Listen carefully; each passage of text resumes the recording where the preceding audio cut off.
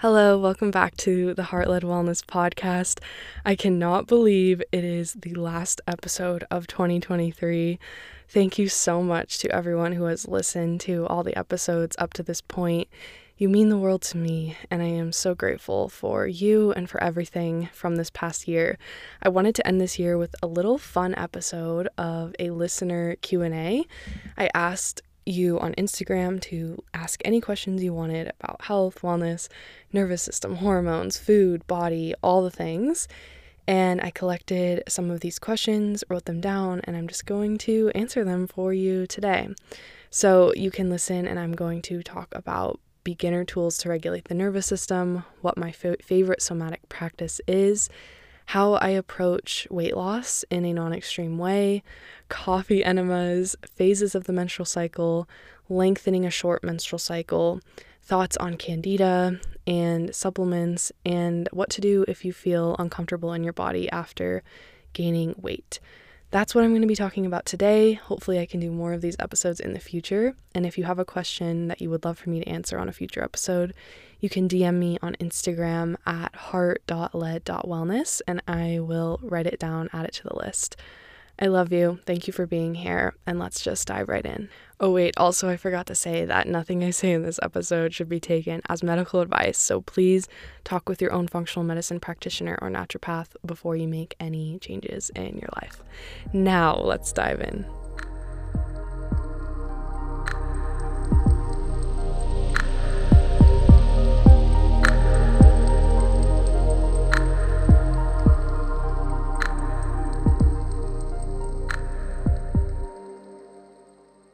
Okay, starting out strong with question number 1, which is, what are beginner tools to regulate the nervous system? And I had a lot of questions about the nervous system and where we can start with the nervous system. If you listened to my podcast before, you know that I talk a lot about the nervous system and how it relates to food and our bodies and our mental health, our physical health. And let's dive into it. So where can you start if you're new to learning about quote unquote regulating your nervous system?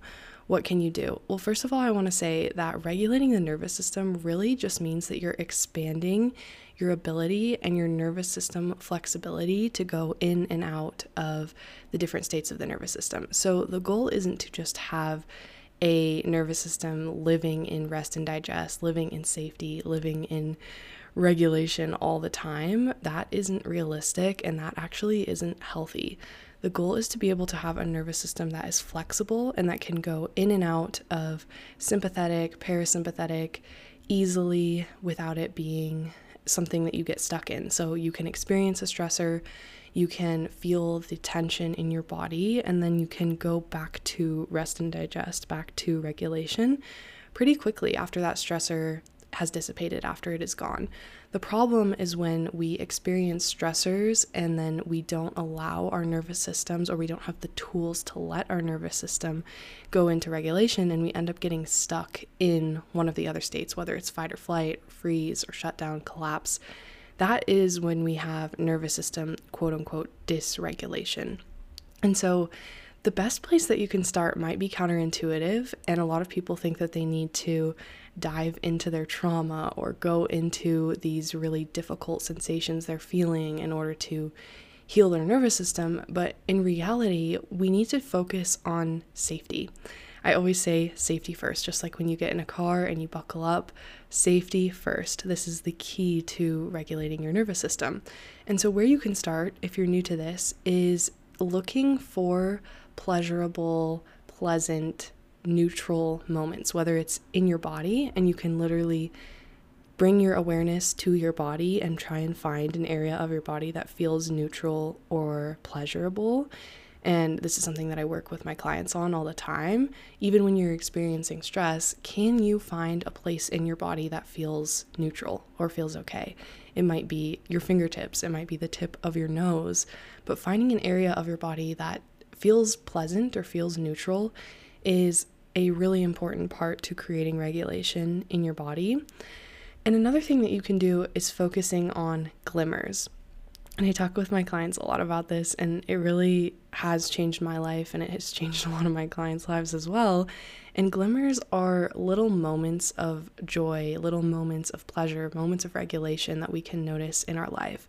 And instead of looking for triggers and looking for things that are triggering you, you can look for glimmers and things that are making you feel okay, whether that's the feeling of the sun on your face when you open the blinds in the morning, or hearing the birds outside, or sipping on some tea or coffee or whatever it is. Can you actually focus your attention on these neutral or pleasurable moments and really let yourself feel them fully? And the practice of doing this is actually how we learn to regulate the nervous system, because we are giving our body more experiences of regulation, and we're filling up our regulation bucket with proof that we are safe, that we are okay. Oftentimes, people who are really living in fight or flight, or they've experienced a lot of trauma in their past, or they have a dysregulated nervous system, they don't have a lot of evidence that the world is safe. And a lot of their past experiences and thoughts on a daily basis are really reinforcing this idea that the world is unsafe, that their body is unsafe, and that it is a scary place to be. And so to come out of that mode, we have to start to collect experiences of safety. We have to consciously bring our awareness to moments that are safe, to moments that are pleasurable, and really let ourselves feel those moments. So that way we have lots of evidence that the world is a safe place. And when we do this, this is how we are able to move through difficult emotions with more ease, because we can't go through difficulty, we can't experience uncomfortable sensations in our body, which is the end goal of nervous system regulation work. We can't do that unless we have a big bucket of evidence that we are safe and that we can move through this challenge. So if you're new to nervous system regulation and you're wanting to know where to start, these are the two things that I would recommend for you to do. Look for areas of neutrality or pleasure or safety in your body, and look for them in your life as well. Start to consciously focus your attention on moments, times, days when you feel okay, and see if you can really let yourself feel okay in those moments. And doing that is going to give you so many more tools and so much more resource further down the line when you are working on regulating your nervous system. Along the same lines of this, another question I received is, what is your favorite somatic practice? And somatic practices are things that get us in our body. Somatic refers to body.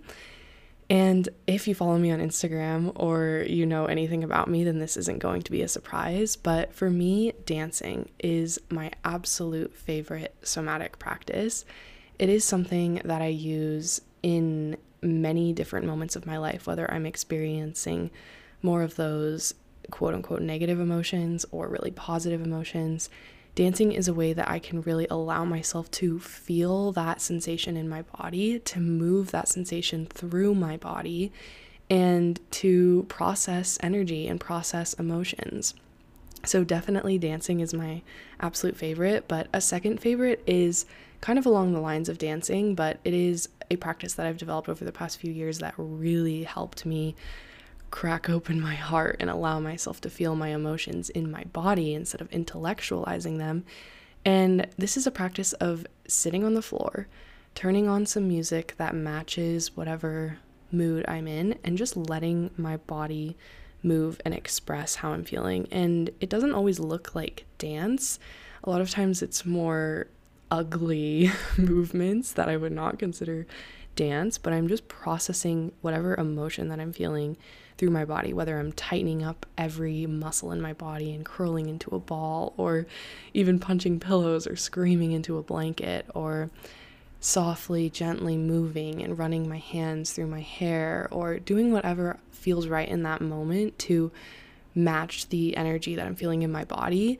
This was a huge practice for me in learning how to feel emotions in my body instead of just thinking about them or reading about emotional intelligence or listening to podcasts about emotions, and actually bringing my awareness to my body and how I am feeling.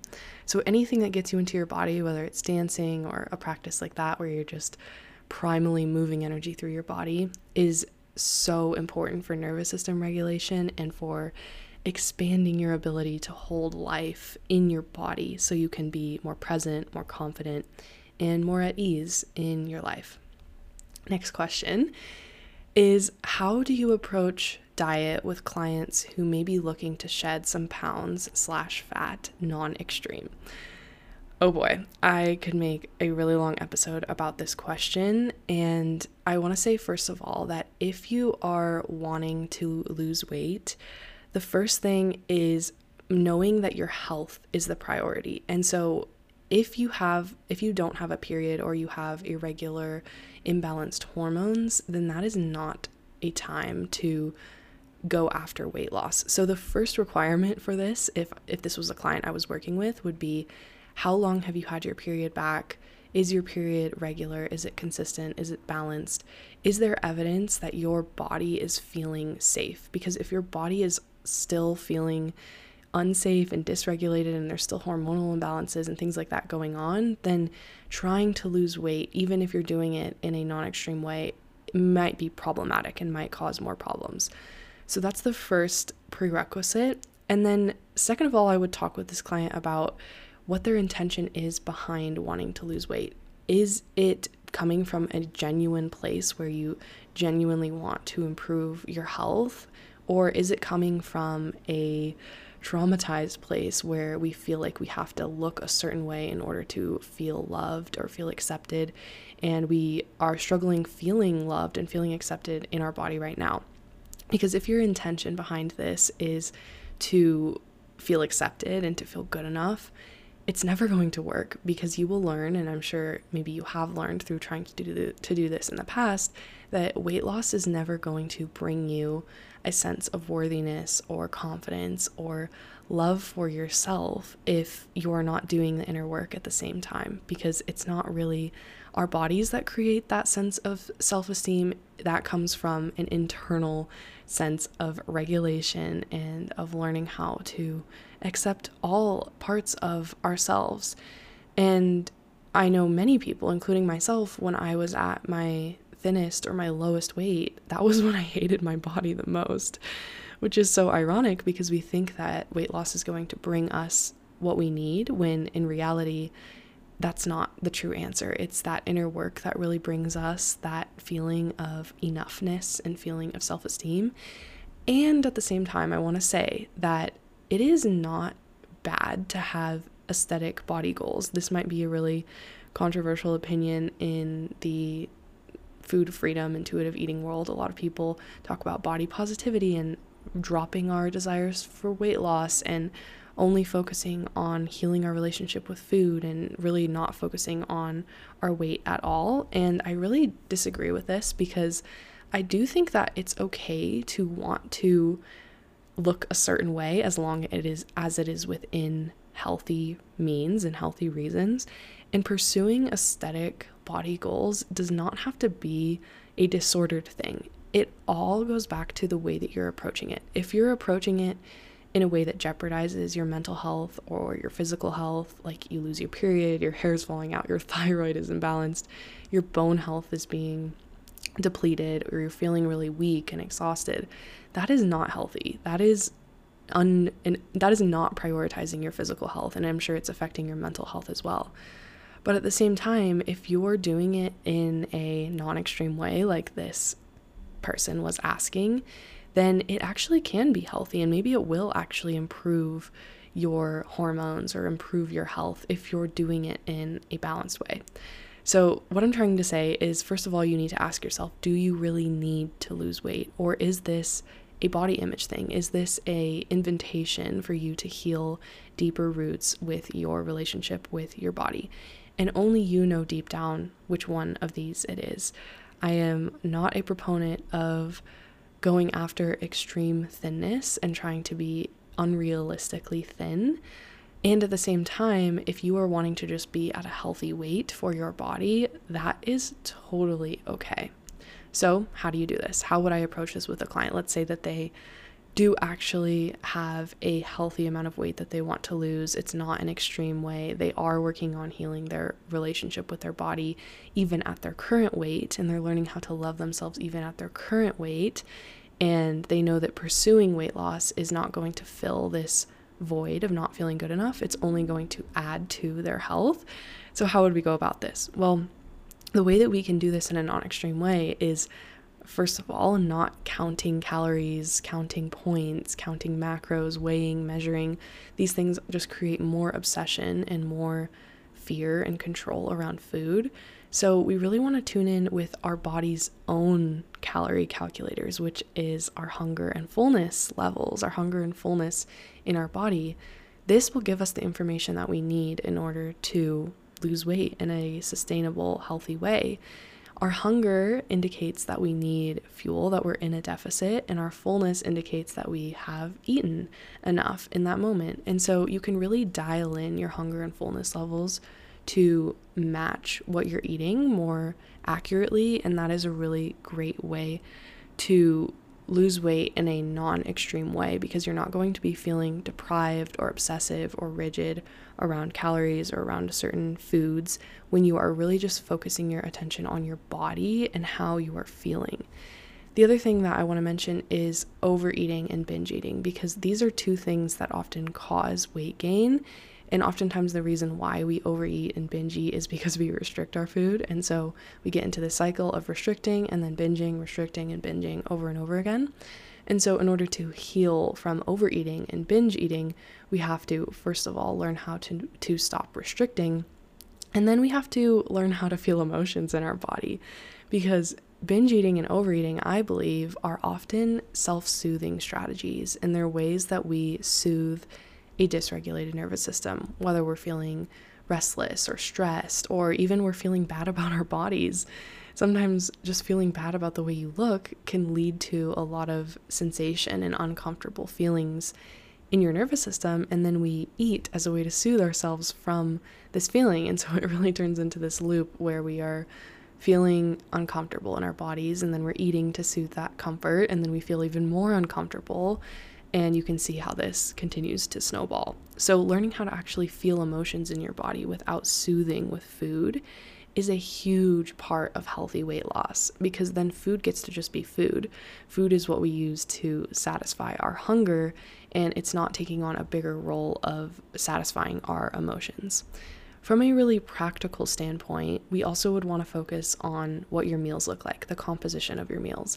Eating really boring, balanced meals is really the answer. We can get so lost in health and wellness world, social media trends, thinking that we need to follow one extreme way of eating, or this way of eating is going to solve all your problems, when in reality, it's just the boring basics, balanced meals with proteins, fats, carbs, fiber in each meal that really is the answer. And making sure that we're eating enough vegetables and fruits is also really important, so we can get into a very gentle calorie deficit without it being extreme, without feeling hungry, so it is sustainable. Because you want whatever you do to lose weight to be something that you can maintain for the rest of your life. There is no there is no concept of maintenance mode. We just eat in a way that fuels a healthy body size, and then we continue to eat that way for the rest of our lives. So we don't need to eat a certain way to lose weight and then go back to a different way to maintain it. Whatever you do to lose weight is what you will have to do to keep it off. So making sure that it's something that is sustainable, something you can do for the rest of your life, that is a huge sign that it is not extreme and it is sustainable. So it's not about eliminating entire food groups. It's not about restricting yourself from ever eating desserts or soul foods. You have to find a way to do this that includes all of those things, so that way it is something you can do for the rest of your life. And obviously, if you were one of my clients, I would work with you much more deeply on breaking down each of these things to actually apply it to your life. But I hope that gives you some overall tips. Next question is, can we talk about coffee enemas? LOL, tell us more. I know this person is asking this question because I have been sharing on my Instagram stories a lot about this functional medicine protocol that I am doing right now in my own life, and coffee enemas have been a big part of that. So I used to do coffee enemas all the time a few years ago when I was really working on healing my skin, my acne, and it was a big piece of my journey. And I hadn't done them in several years, but recently I had mononucleosis, which is a viral infection a few months ago. And ever since I had that infection, I really struggled with a lot of lingering symptoms, which is something known as post-viral syndrome, which is really quite common, especially with other viruses that we're experiencing right now. And I had been experiencing really debilitating brain fog and like neurological symptoms, nervous system symptoms with my heart rate, and I could really feel my vagus nerve. This might sound crazy, but just because I know about the nervous system, I could feel my vagus nerve activating and firing and feeling dysregulated, and it was really affecting so many areas of my life. And so I know all about this stuff. This is my passion. This is what I went to school for. So I know all about functional medicine.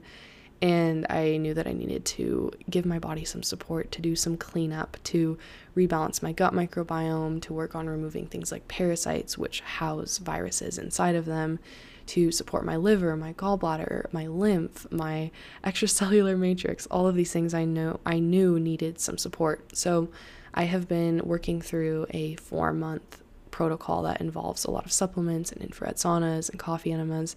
And so coffee enemas, the reason why I am doing this is because it helps to support liver detoxification.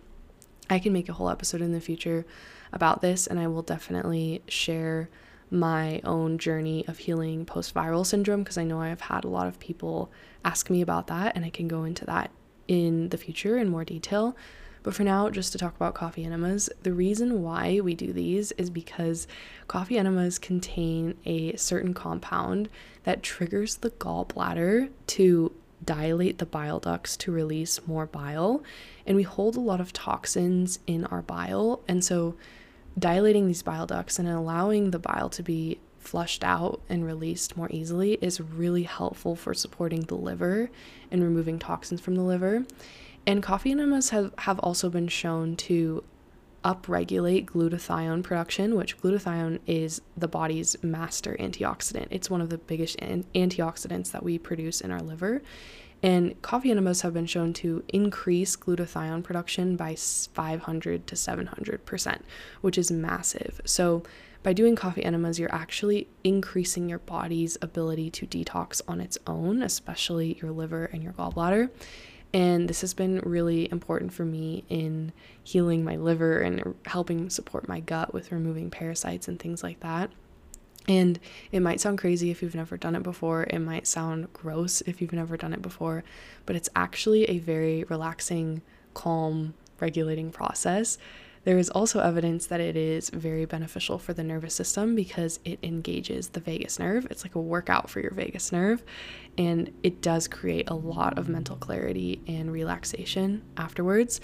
So I highly recommend, and if you are wanting more answers on this, you have more questions about this, I will make a future episode diving way more deeply into parasites and viruses and coffee enemas and infrared saunas and how all of this impacts our nervous systems and our physical health, our skin, our hormones, our gut, all of that.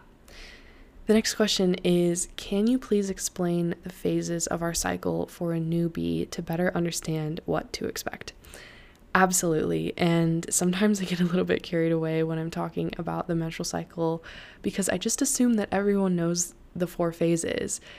It really drives me crazy and makes me so sad realizing how many of us women were not taught the truth about our bodies and about the menstrual cycle. And I really want everyone to know this information. So I'm going to break it down really simply for you, and I will probably have to make another episode that explains this in much more depth. But for now, the 4 phases of a menstrual cycle. I want you to think of day 1 of your monthly cycle. When I'm talking about the menstrual cycle, I'm not just talking about your period. I'm talking about the entire month of your cycle.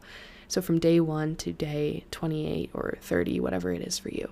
So day 1 is the first day of your period, and this is considered the menstrual phase. So anytime you are bleeding, that is the menstrual phase. It might be 3 days, it might be 5 days, it might be 7 days. Everybody is different. After you transition off of your period, you are in the follicular phase. The follicular phase of the cycle is when the follicle is developing inside of your ovary.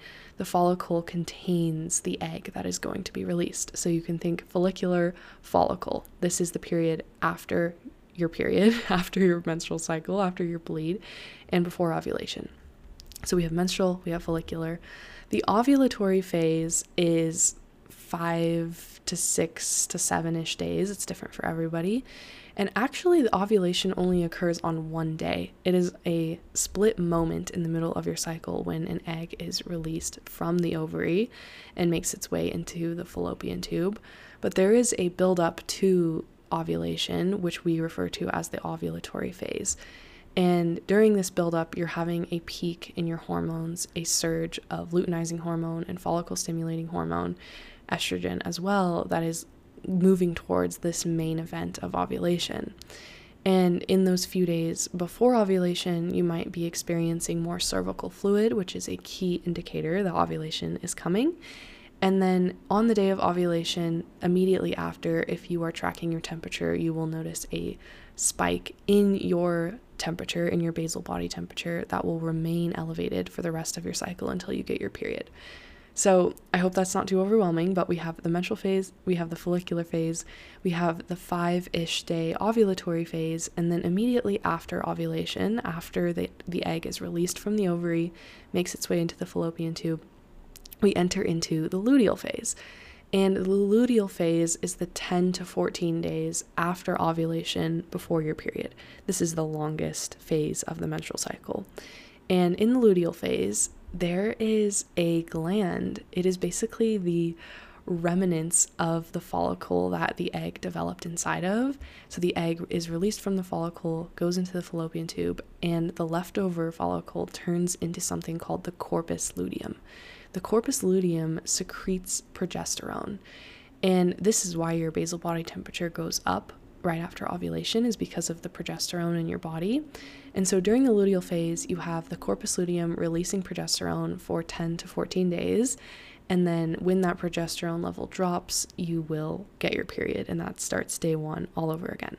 So during the luteal phase, this is when we are oftentimes, many people experience PMS symptoms, especially if they have imbalanced hormones, but this is a time when we feel more slow, we want to do more relaxing activities. There's often this like nesting feeling of wanting to prepare and organize things, and that all leads up to day one of our period, which is when our hormone levels are the lowest they will be all month, and we are feeling the most inward and slow and quiet. So I need to make an episode breaking down each of the phases and what we can do in each of them in terms of nutrition and exercise and mental, emotional things, even how the nervous system responds in each of these phases. But in general, I hope that gives you a better idea of the 4 phases of your cycle. And along the same lines of questions about the cycle, this next question says, I have a cycle every 20 days. Any tips to distance time between? It's so frequent. So I would have to know more questions I would have to ask you more questions about your hormones to actually have a better understanding. And this is not medical advice. This is just my opinion, but I would want to know if you have a short luteal phase or a short follicular phase. So if you are ovulating really early in your period, like on day 10 or even day 9 or earlier, then that could be why your period or your menstrual cycle is so short overall. But my inkling or my intuition, because this is very common, is that you actually have a really short luteal phase. So you might be ovulating in the middle of your cycle on day 14, 15, 16, somewhere around there. And then if you are only having a 5-day luteal phase, when our luteal phase should be 10 to 14 days, that could be why you are getting your period every 20 days. And this is actually something known as luteal phase defect or luteal defect, where we do not have sufficient progesterone levels to sustain a full luteal phase, and the corpus luteum, the gland that releases progesterone, disintegrates early, and then we get our period early. And the reason for this usually comes back to 2 things: stress and toxins. And toxins kind of fits in the stress category, so it really comes back to stress. And this could be stress in the form of physical stress, like under eating, not getting enough nutrients, enough macronutrients or micronutrients. It could be from too much fasting or too much intense workout, not having enough body fat. All of these things are physical stressors on the body that can deplete our progesterone levels. Another thing that is a physical stressor is toxins. And toxins can also impact our progesterone levels because it creates a cortisol release. It creates stress on the body. The body is dealing with chronic infections, whether it's parasitic infections or bacterial or viral infections that are ongoing. It really can impact our thyroid health. It can impact our adrenals and our ability to handle stress. And then, of course, we have mental and emotional stressors. If you are extremely busy and stressed out with school or work, you're not getting enough sleep, your nervous system is dysregulated, you don't feel safe in your body, you have a really loud inner critic, you're constantly beating yourself up, you're a perfectionist, you're obsessive, you're a control freak. These things can definitely impact our progesterone levels. We need progesterone to create cortisol, and so there's something called the pregnenolone steal or the progesterone steal, which is basically when we are really stressed, our body takes some of our progesterone to turn into cortisol instead of it being used for hormonal reasons. So the summary of this story is if you have a really short cycle and it's because your luteal phase is really short, you really want to try to increase your luteal phase. And the way that you can do that is by supporting your body to feel safer and to feel less stressed. So that might mean eating more, resting more, getting more sleep, eating a wider variety of foods, balancing your meals, making sure you're eating enough carbohydrates, fats, and proteins. It might mean taking a break from exercise for some time, doing some really intentional detoxification practices to remove those toxins that could be interfering with your hormones, and working on your nervous system, making sure that you feel comfortable and safe in your body so your hormones can thrive. Obviously, there could be medical reasons for this, so I would really encourage you to meet with a functional practitioner or a naturopathic doctor to make sure everything is okay. But luteal phase defect is something that is really common in our modern world with our busy lives that women are living, and that could be part of what you're experiencing. Next question. Thoughts on taking Candida support long term? I did so well on it. Okay, I have so much to say on this. And Candida it's a fungal overgrowth if you are not familiar with that. It's actually a very common fungal overgrowth that many people experience, and partially that is because of the foods that we are eating. We are eating a lot of highly processed foods that are high in processed sugar and unhealthy fats that really create a breeding ground for Candida, but it also has to do with blood sugar regulation. Having a lot of glucose in our bloodstream can lead to fungal overgrowths, so making sure that your blood sugar is regulated is important. But I always like to ask the deeper questions of why is Candida there in the first place? Because if you only feel good when you are taking supplements that help to remove Candida or lower the amount of Candida or fungus in your body, and then you stop taking them and it comes right back, then that is a clear sign that we are not addressing the actual roots of the problem. And one reason why we have Candida is because of heavy metal toxicity. Candida actually absorbs mercury. So if we have a lot of mercury in our body, if you have amalgam fillings in your mouth or you've been exposed to heavy metals, which all of us have, it's just the nature of our modern world, you could have a high level of heavy metals in your body, and that is creating fuel for the Candida in your gut or wherever it is living. Another thing that can be happening is parasites. If we have a parasitic overgrowth in our body, which everybody has parasites, there is a parasitic doctor, he always says, if you have a pulse, you have a parasite, which is true.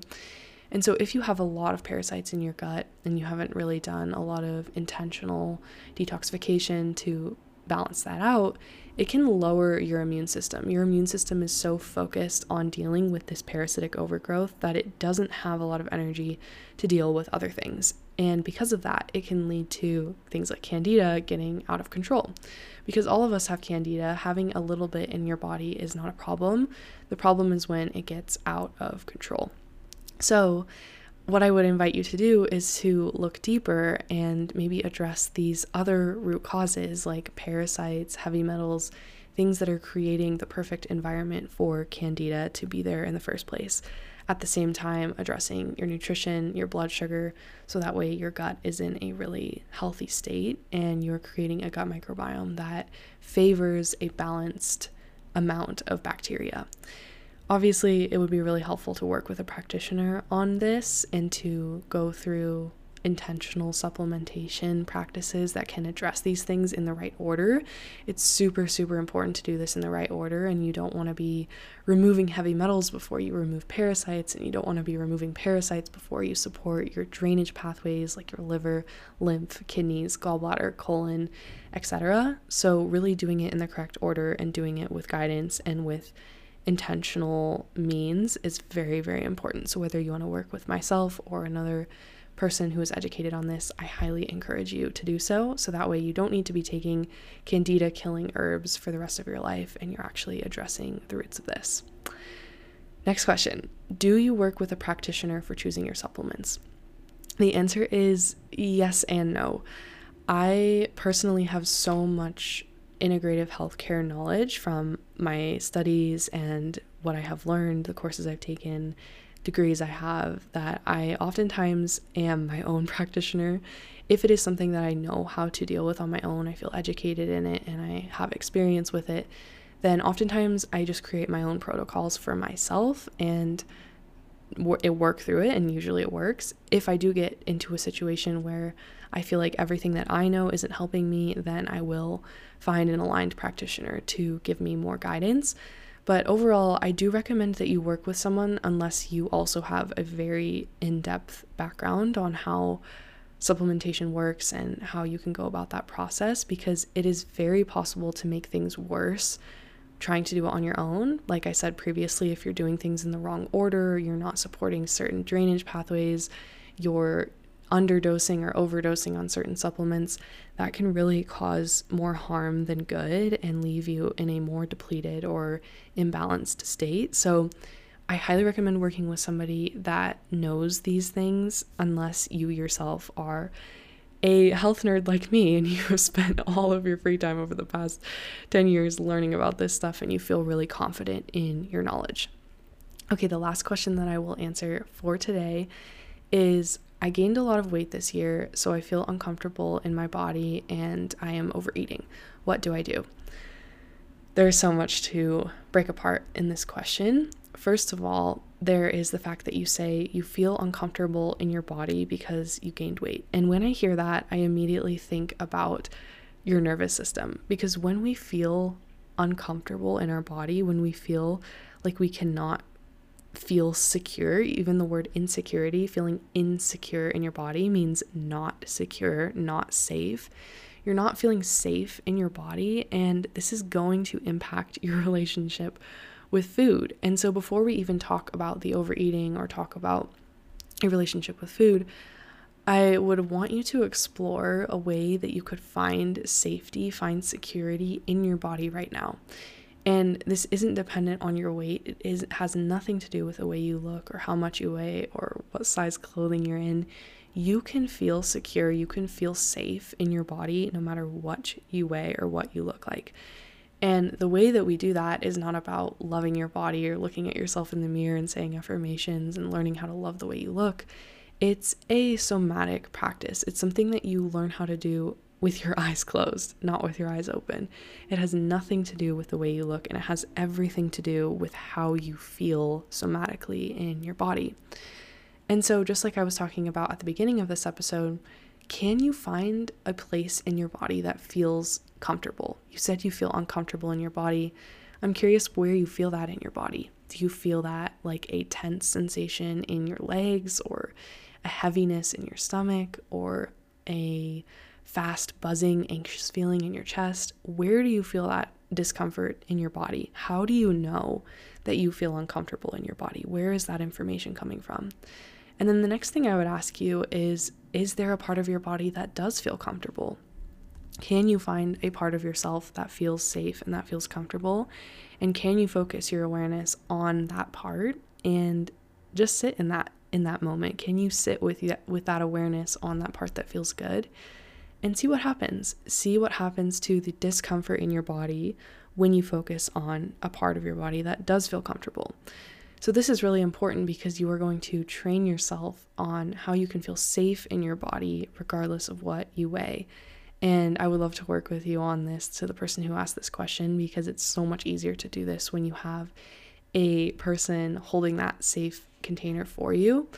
And then when we talk about overeating is often related to the same thing. The reason that we eat more food than our body is actually wanting is often because we don't feel safe. And it is actually a soothing mechanism that we rely on to help bring more regulation to our nervous system, because it distracts us from the feeling that we're feeling. When we have food moving through our digestive system, we can focus our awareness on that instead of any sensation that's going on in the nervous system. And then, of course, there are lots of feel-good hormones that are released when we eat a lot of food.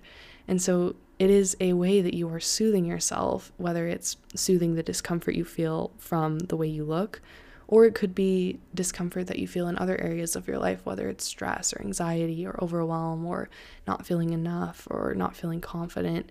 It's a way that you're soothing yourself. So reframing it that way and learning to accept that part of you and realize that that part of you is trying to serve you, and it's not like there's something wrong or something broken with you. You're literally trying to soothe yourself in that moment, and food happens to be the way that you are going about doing that. So like always, it comes back to the nervous system and learning how to feel comfortable in your body and safe in your body without food. And that way food gets to just be food, and it doesn't have to be a coping mechanism. And if any of this resonates with you, or you're feeling curious about this, I would love to work with you on these things. This is what I do. This is my passion. This is my favorite thing to do in the world, because it changed my own life and it changes my clients' lives every single week. And I am just so beyond grateful for all of my clients and for the work that this work does, for the healing impact that this work does. It truly is life-changing, and it gives me goosebumps thinking about it. I'm so grateful. Thank you so much to everyone who has listened to these episodes over this past year. I am so excited for the future of Heart-Led Wellness and this podcast, and I'm so, so, so grateful for everything that has unfolded in this year. I love you. I hope you have an amazing New Year celebration, and I will see you in 2024.